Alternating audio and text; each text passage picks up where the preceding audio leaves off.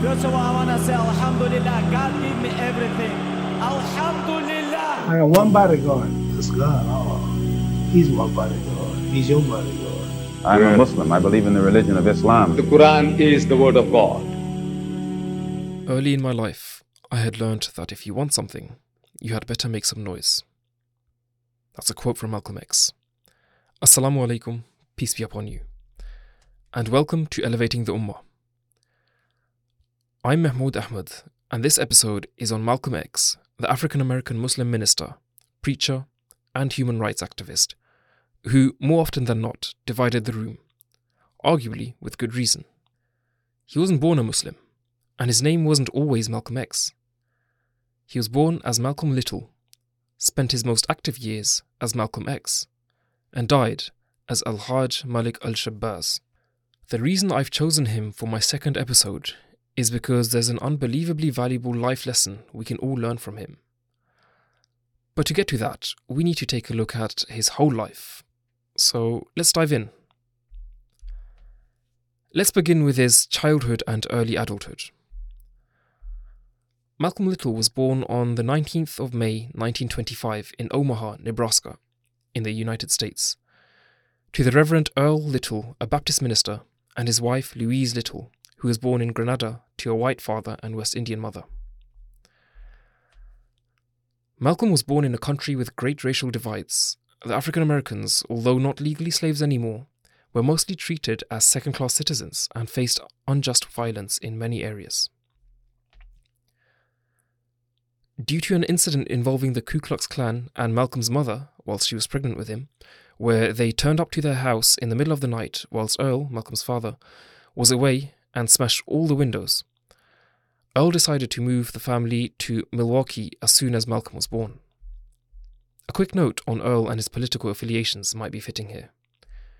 He was a follower of Marcus Garvey, leader of the UNIA, and an African American who preached that, and I quote Malcolm's own words here, exhorting the Negro masses to return to their ancestral African homeland, a cause which had made Garvey the most controversial black man on earth. End quote. The reason that this was important to mention is because it provides us with an insight into the fundamental mentality and atmosphere of what Malcolm would grow up in and around, which would naturally have some influence on his thinking as well. And due to the racial tensions of the USA at the time, Malcolm even mentioned that it has always been his belief that he would die by violence.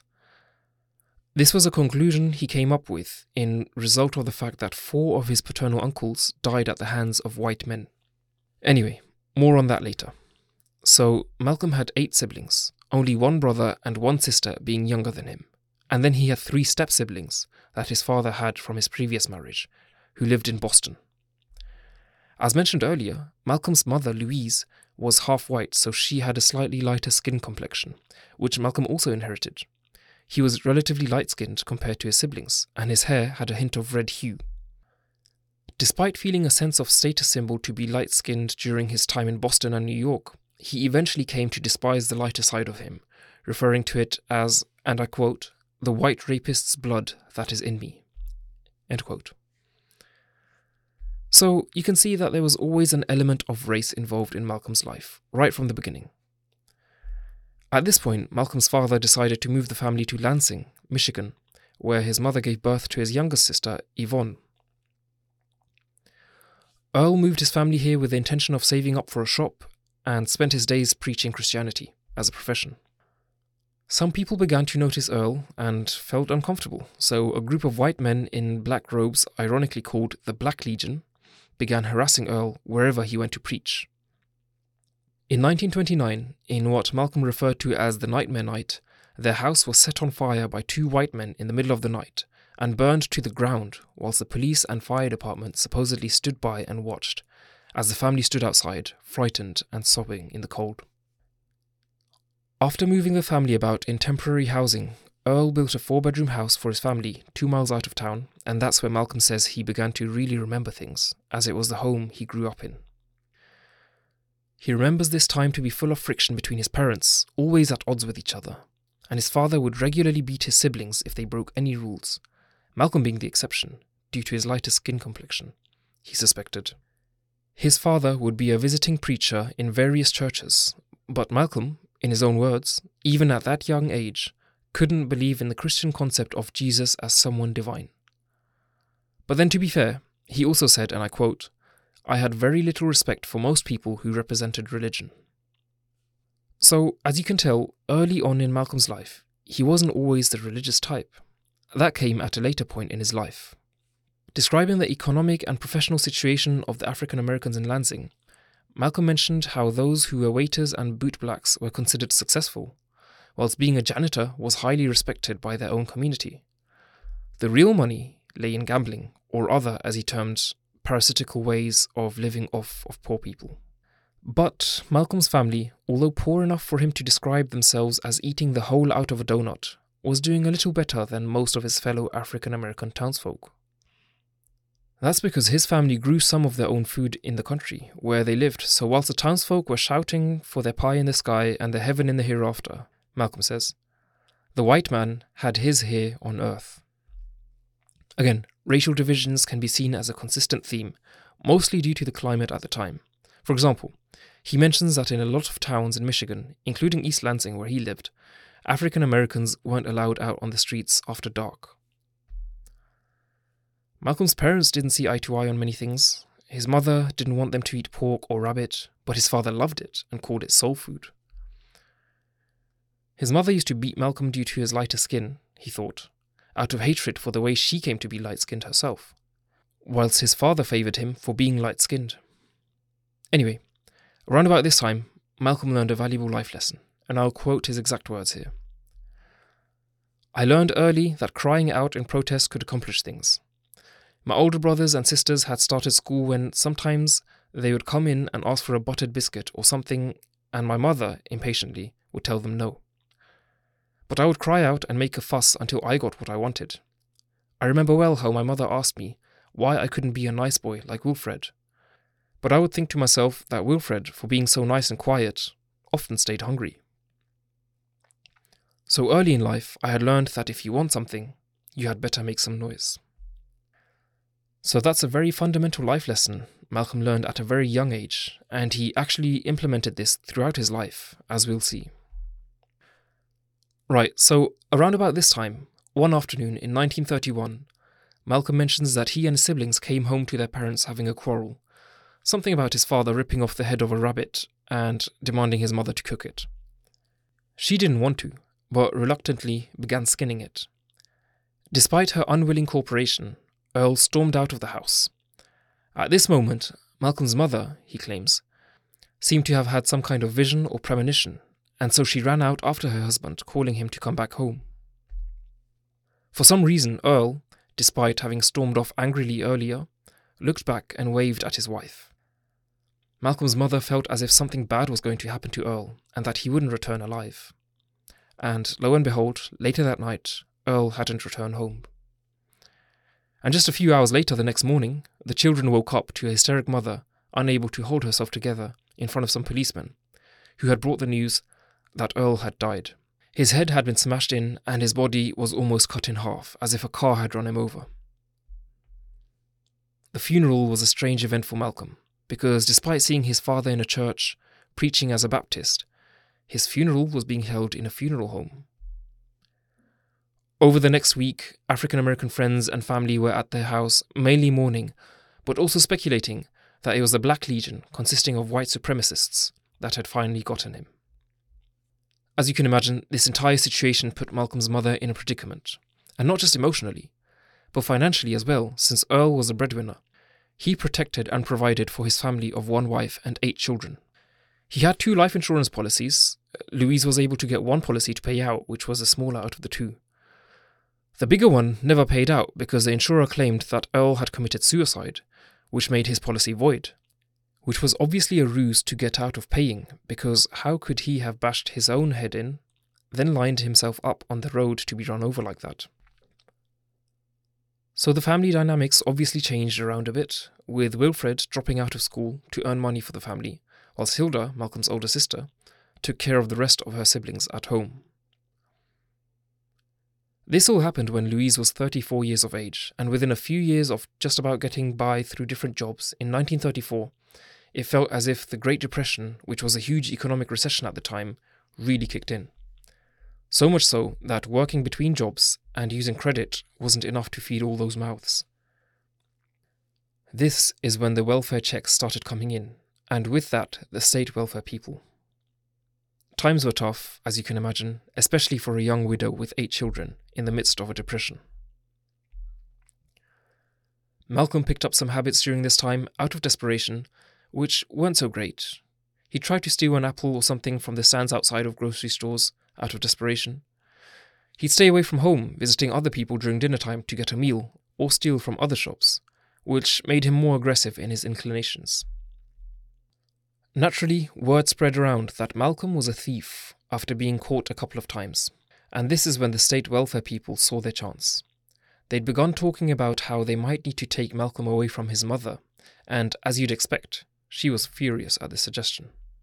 But he wasn't just a thief, he'd also pick strawberries for $1 a day, so he did have a sense of earning his bread. His mother, Louise, joined the Adventists eventually, and the kids didn't mind going to their meetings, mainly because of the good food. Unfortunately, the state welfare people started applying more pressure now, especially since once, Louise was offered an entire pig by an African American neighbour, but refused due to her religious dietary laws, which are Mosaic in nature. This was a good enough excuse for the welfare people to brand her as crazy for refusing to feed 8 mouths with apparently such good meat. They didn't even listen to her as she tried to explain why she refused it. According to Malcolm, they even started to plant seeds of division amongst the siblings. But they managed to hold on for a while, mainly because of a certain African American man who began visiting Louise. The kids understood that he was a romantic interest. It would have been good to have a strong male presence to help raise and discipline the kids, and most importantly, feed them. As you can imagine though, the man was hesitant in taking on the responsibility of having 8 mouths to feed, and stopped visiting. This, Malcolm says, really tipped his mother over. She began talking to herself whilst walking around or sitting in the house, and so the siblings began looking after each other more and more. The welfare people noticed this and took their chance. They moved Malcolm to the Johannes' family, an African American family who were fond enough of him to take him in their foster care. Life seemed a little better there for him, a little more stable. He was going to a new school now, and sometimes would go fishing or hunting rabbits with the Johanneses. During these hunting trips, he figured out a way to hunt the rabbits in a more efficient way than the grown-ups, and he attributed a life lesson to it, that any time you find someone more successful than you are, especially when you're both engaged in the same business, you know they're doing something that you aren't. And I think that's a very good lesson he took away from that experience, which is definitely worth applying in practical life. Anyway, Malcolm would visit his family every now and again, but soon his mother's mental situation deteriorated even further, and the welfare people took this chance to send all of her children away, whilst also getting her admitted to a mental hospital, which she stayed in for the next 26 years. At some point, she was hardly able to recognize her own children, and this was another reason why Malcolm became such a harsh critic of the country he lived in. He blamed the system for what happened to his family. Malcolm went through school like any other teenager, getting into a bit of mischief here and there, even to the extent that he got expelled.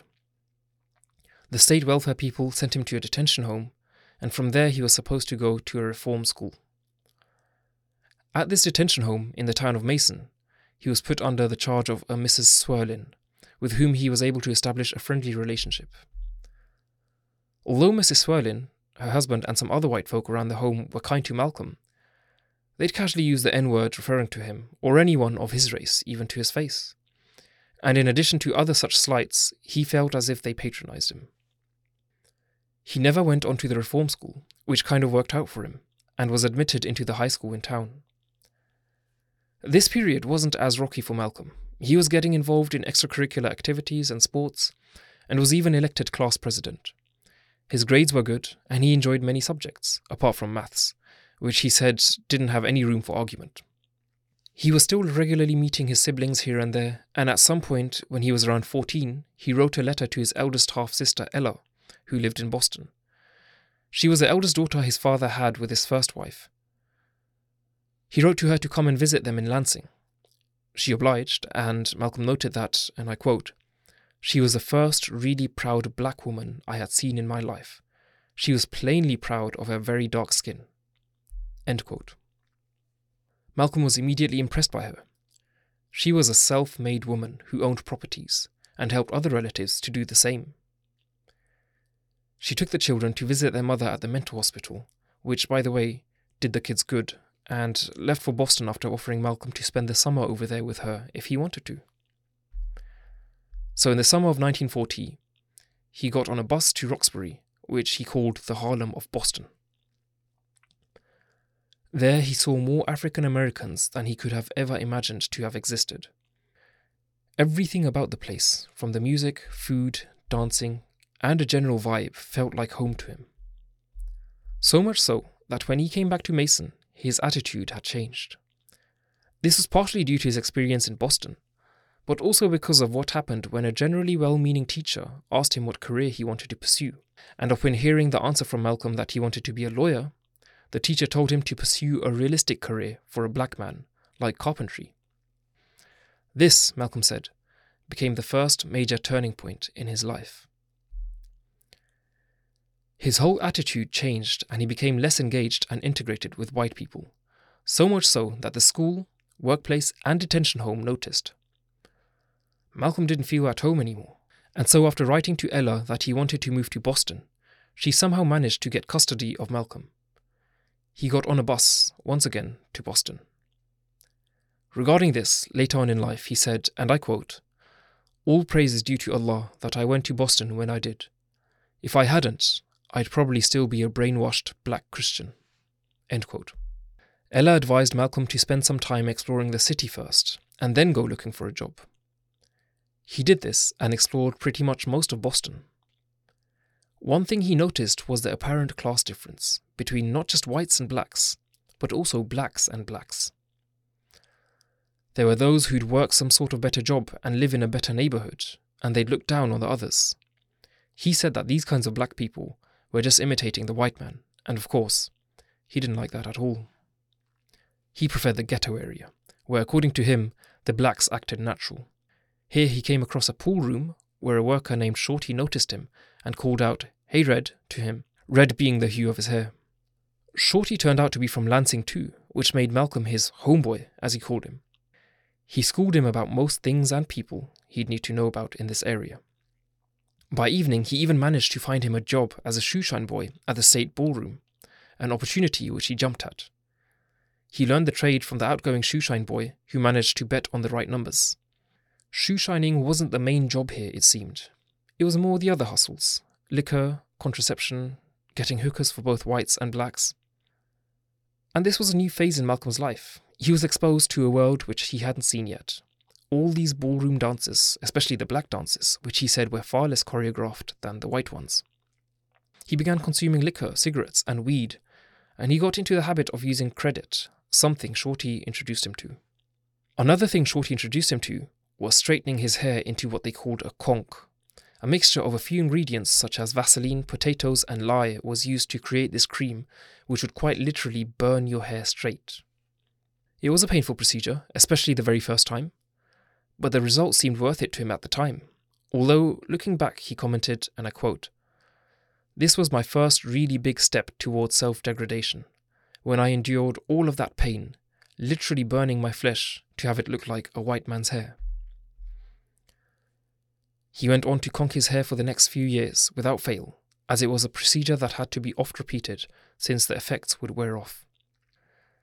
Right about this time, when he was hardly 16 years old, Malcolm got into Lindy hopping, a dance style which was famous on the weekends at the ballroom. This became a regular ritual for him, and he'd become a pretty good dancer considering the amount of girls who wanted to dance with him. He left his job as a shoeshine boy, and his half-sister Ella managed to get him a job at a drugstore as a fountain boy, serving drinks and snacks. It was here that he met a girl called Laura, whom he eventually convinced to go Lindy hopping with him. She was a very decent girl, living with a religious grandmother who, if she knew, wouldn't have allowed it. But just this once, for the first time in her life, she lied to her grandmother to be able to go to the dance. They hit it off perfectly. The dance chemistry was great. They became quite the duo at the dancing over the next few weeks, and this made them famous amongst the attendees of the ballroom. Except, one evening, after a dance, Malcolm's eye caught another woman, a white woman, who clearly had eyes for him. He couldn't resist. It's like he abandoned Laura that very instant for this woman, whom he called Sophia, which wasn't actually her real name. She wasn't just white, she was clearly well off, judging from her clothes, and owned a convertible. In the words of Malcolm, having her as his woman was the ultimate status symbol amongst the African Americans in Boston. Many years later, when Malcolm finally saw Laura again, she was in quite a state. She was addicted to liquor and drugs and had ended up selling her body to men to finance their addiction. She ended up hating the men she sold her body to, which in turn made her into a lesbian. Malcolm never forgot that. He felt as if he was to blame for her deterioration, and all that too because of a white woman. He could never forgive himself. It was around this time that news broke that Japan had attacked Pearl Harbor, bringing the US into the Second World War. Due to the shortage of railroad workers, Malcolm, who was still a minor, managed to pass off as 21 and get a job on the rail between Boston and New York. That's when he discovered Harlem, the seventh heaven of New York, as he called it. Here he saw the African American scene from Boston multiply manyfold. People talked, dressed, and hustled in such a way that Malcolm was sold on the first day. He knew Harlem was for him. Even here, they began calling him Red due to his hair colour. Harlem was quite the scene. There were so many stores, so many hustlers, so many prostitutes, and it was an unwritten rule that it was off limits to white servicemen. Soon enough, Malcolm's vocabulary included all of the profanity and style of Harlem. When he went back to Lansing to visit friends and family, they were shocked, to say the least, at his appearance and way of talking. He was in between railroad jobs when finally one of the bartenders at a bar he frequented in Harlem offered him a job as a waiter, which was perfect for Malcolm. He clearly felt like he belonged in Harlem. Harlem wasn't always like this. In fact, it was only a shell of what it used to be up to the 1929 Great Depression. But it still had enough going on to pull Malcolm in. At the waiting job, he educated himself to as much as he could, from customers, cooks, and bartenders. Everyone talked.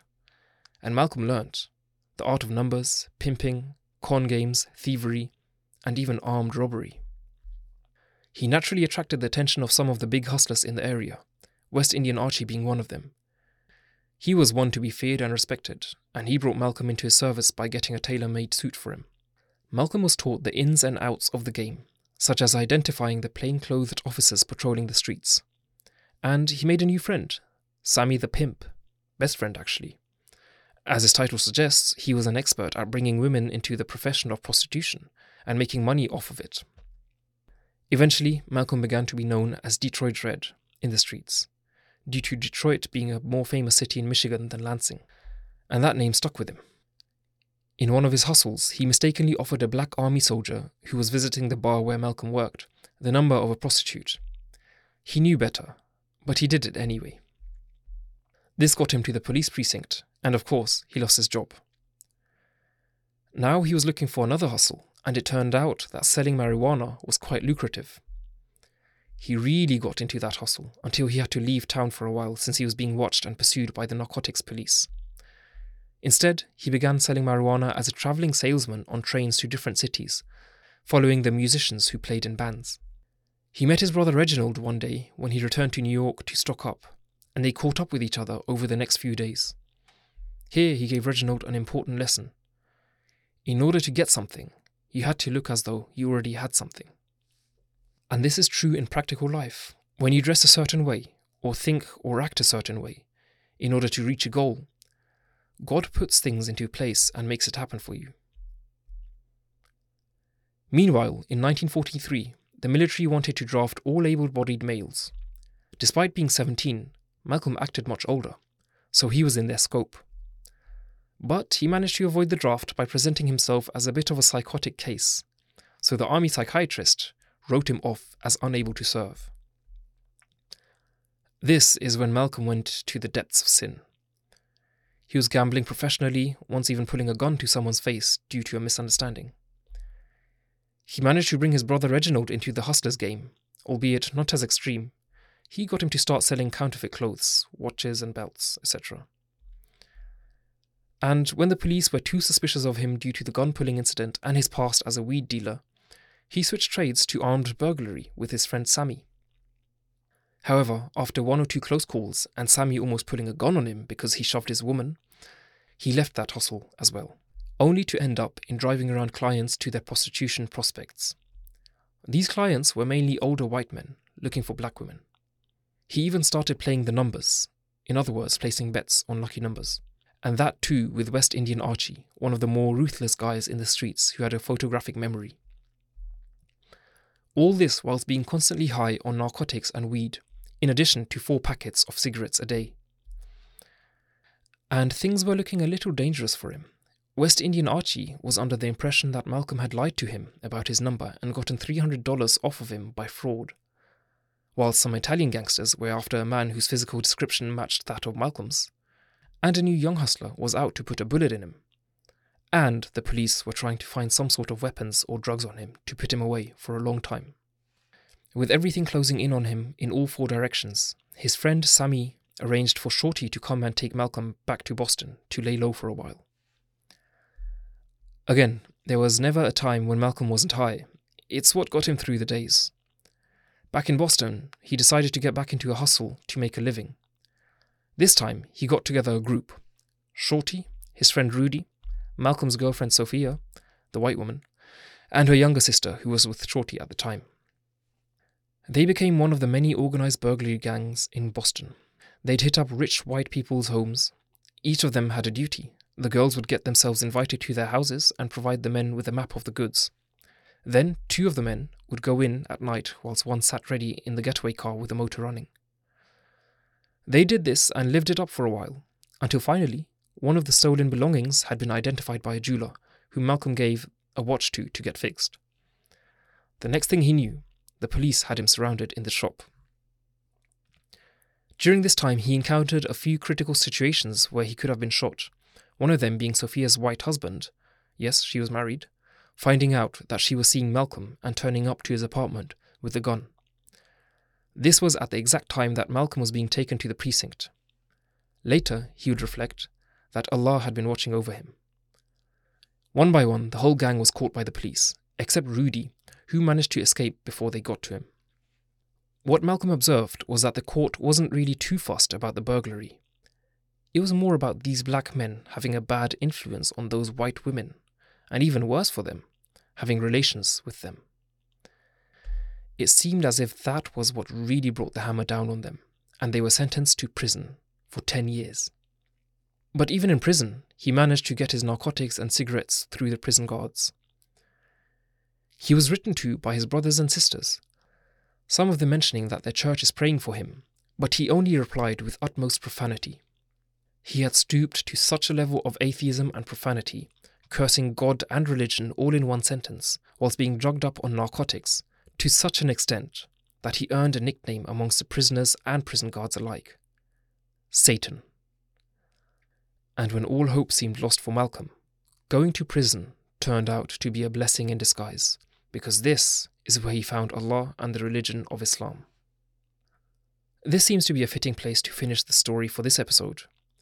We've had a look at Malcolm's childhood and early adulthood, up to the age of 21. If you've been listening this far, I'm sure you'll agree that he certainly seemed like he was on a dark and sinful path. And you may be wondering, what was the point of narrating this entire story, which seemingly has nothing to do with Islam or Malcolm as a Muslim? I'll explain in his own words, and I quote, "People are always speculating, why am I as I am? To understand that of any person, his whole life, from birth, must be reviewed. All of our experiences fuse into our personality. Everything that ever happened to us is an ingredient." End quote. Remember the purpose of this podcast. We need to elevate the Ummah to greater standards. The best way forward is to elevate ourselves spiritually, mentally, and physically, and work towards a brighter future.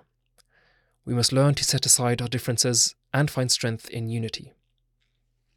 Well, that's it for this episode. Stay tuned for the next episode, where we look at Malcolm's journey to Islam and life as a Muslim. I kindly request you to rate this podcast and share it with your friends and family, and stay tuned for more inspirational stories in the future, inshallah. With peace, Assalamu alaikum.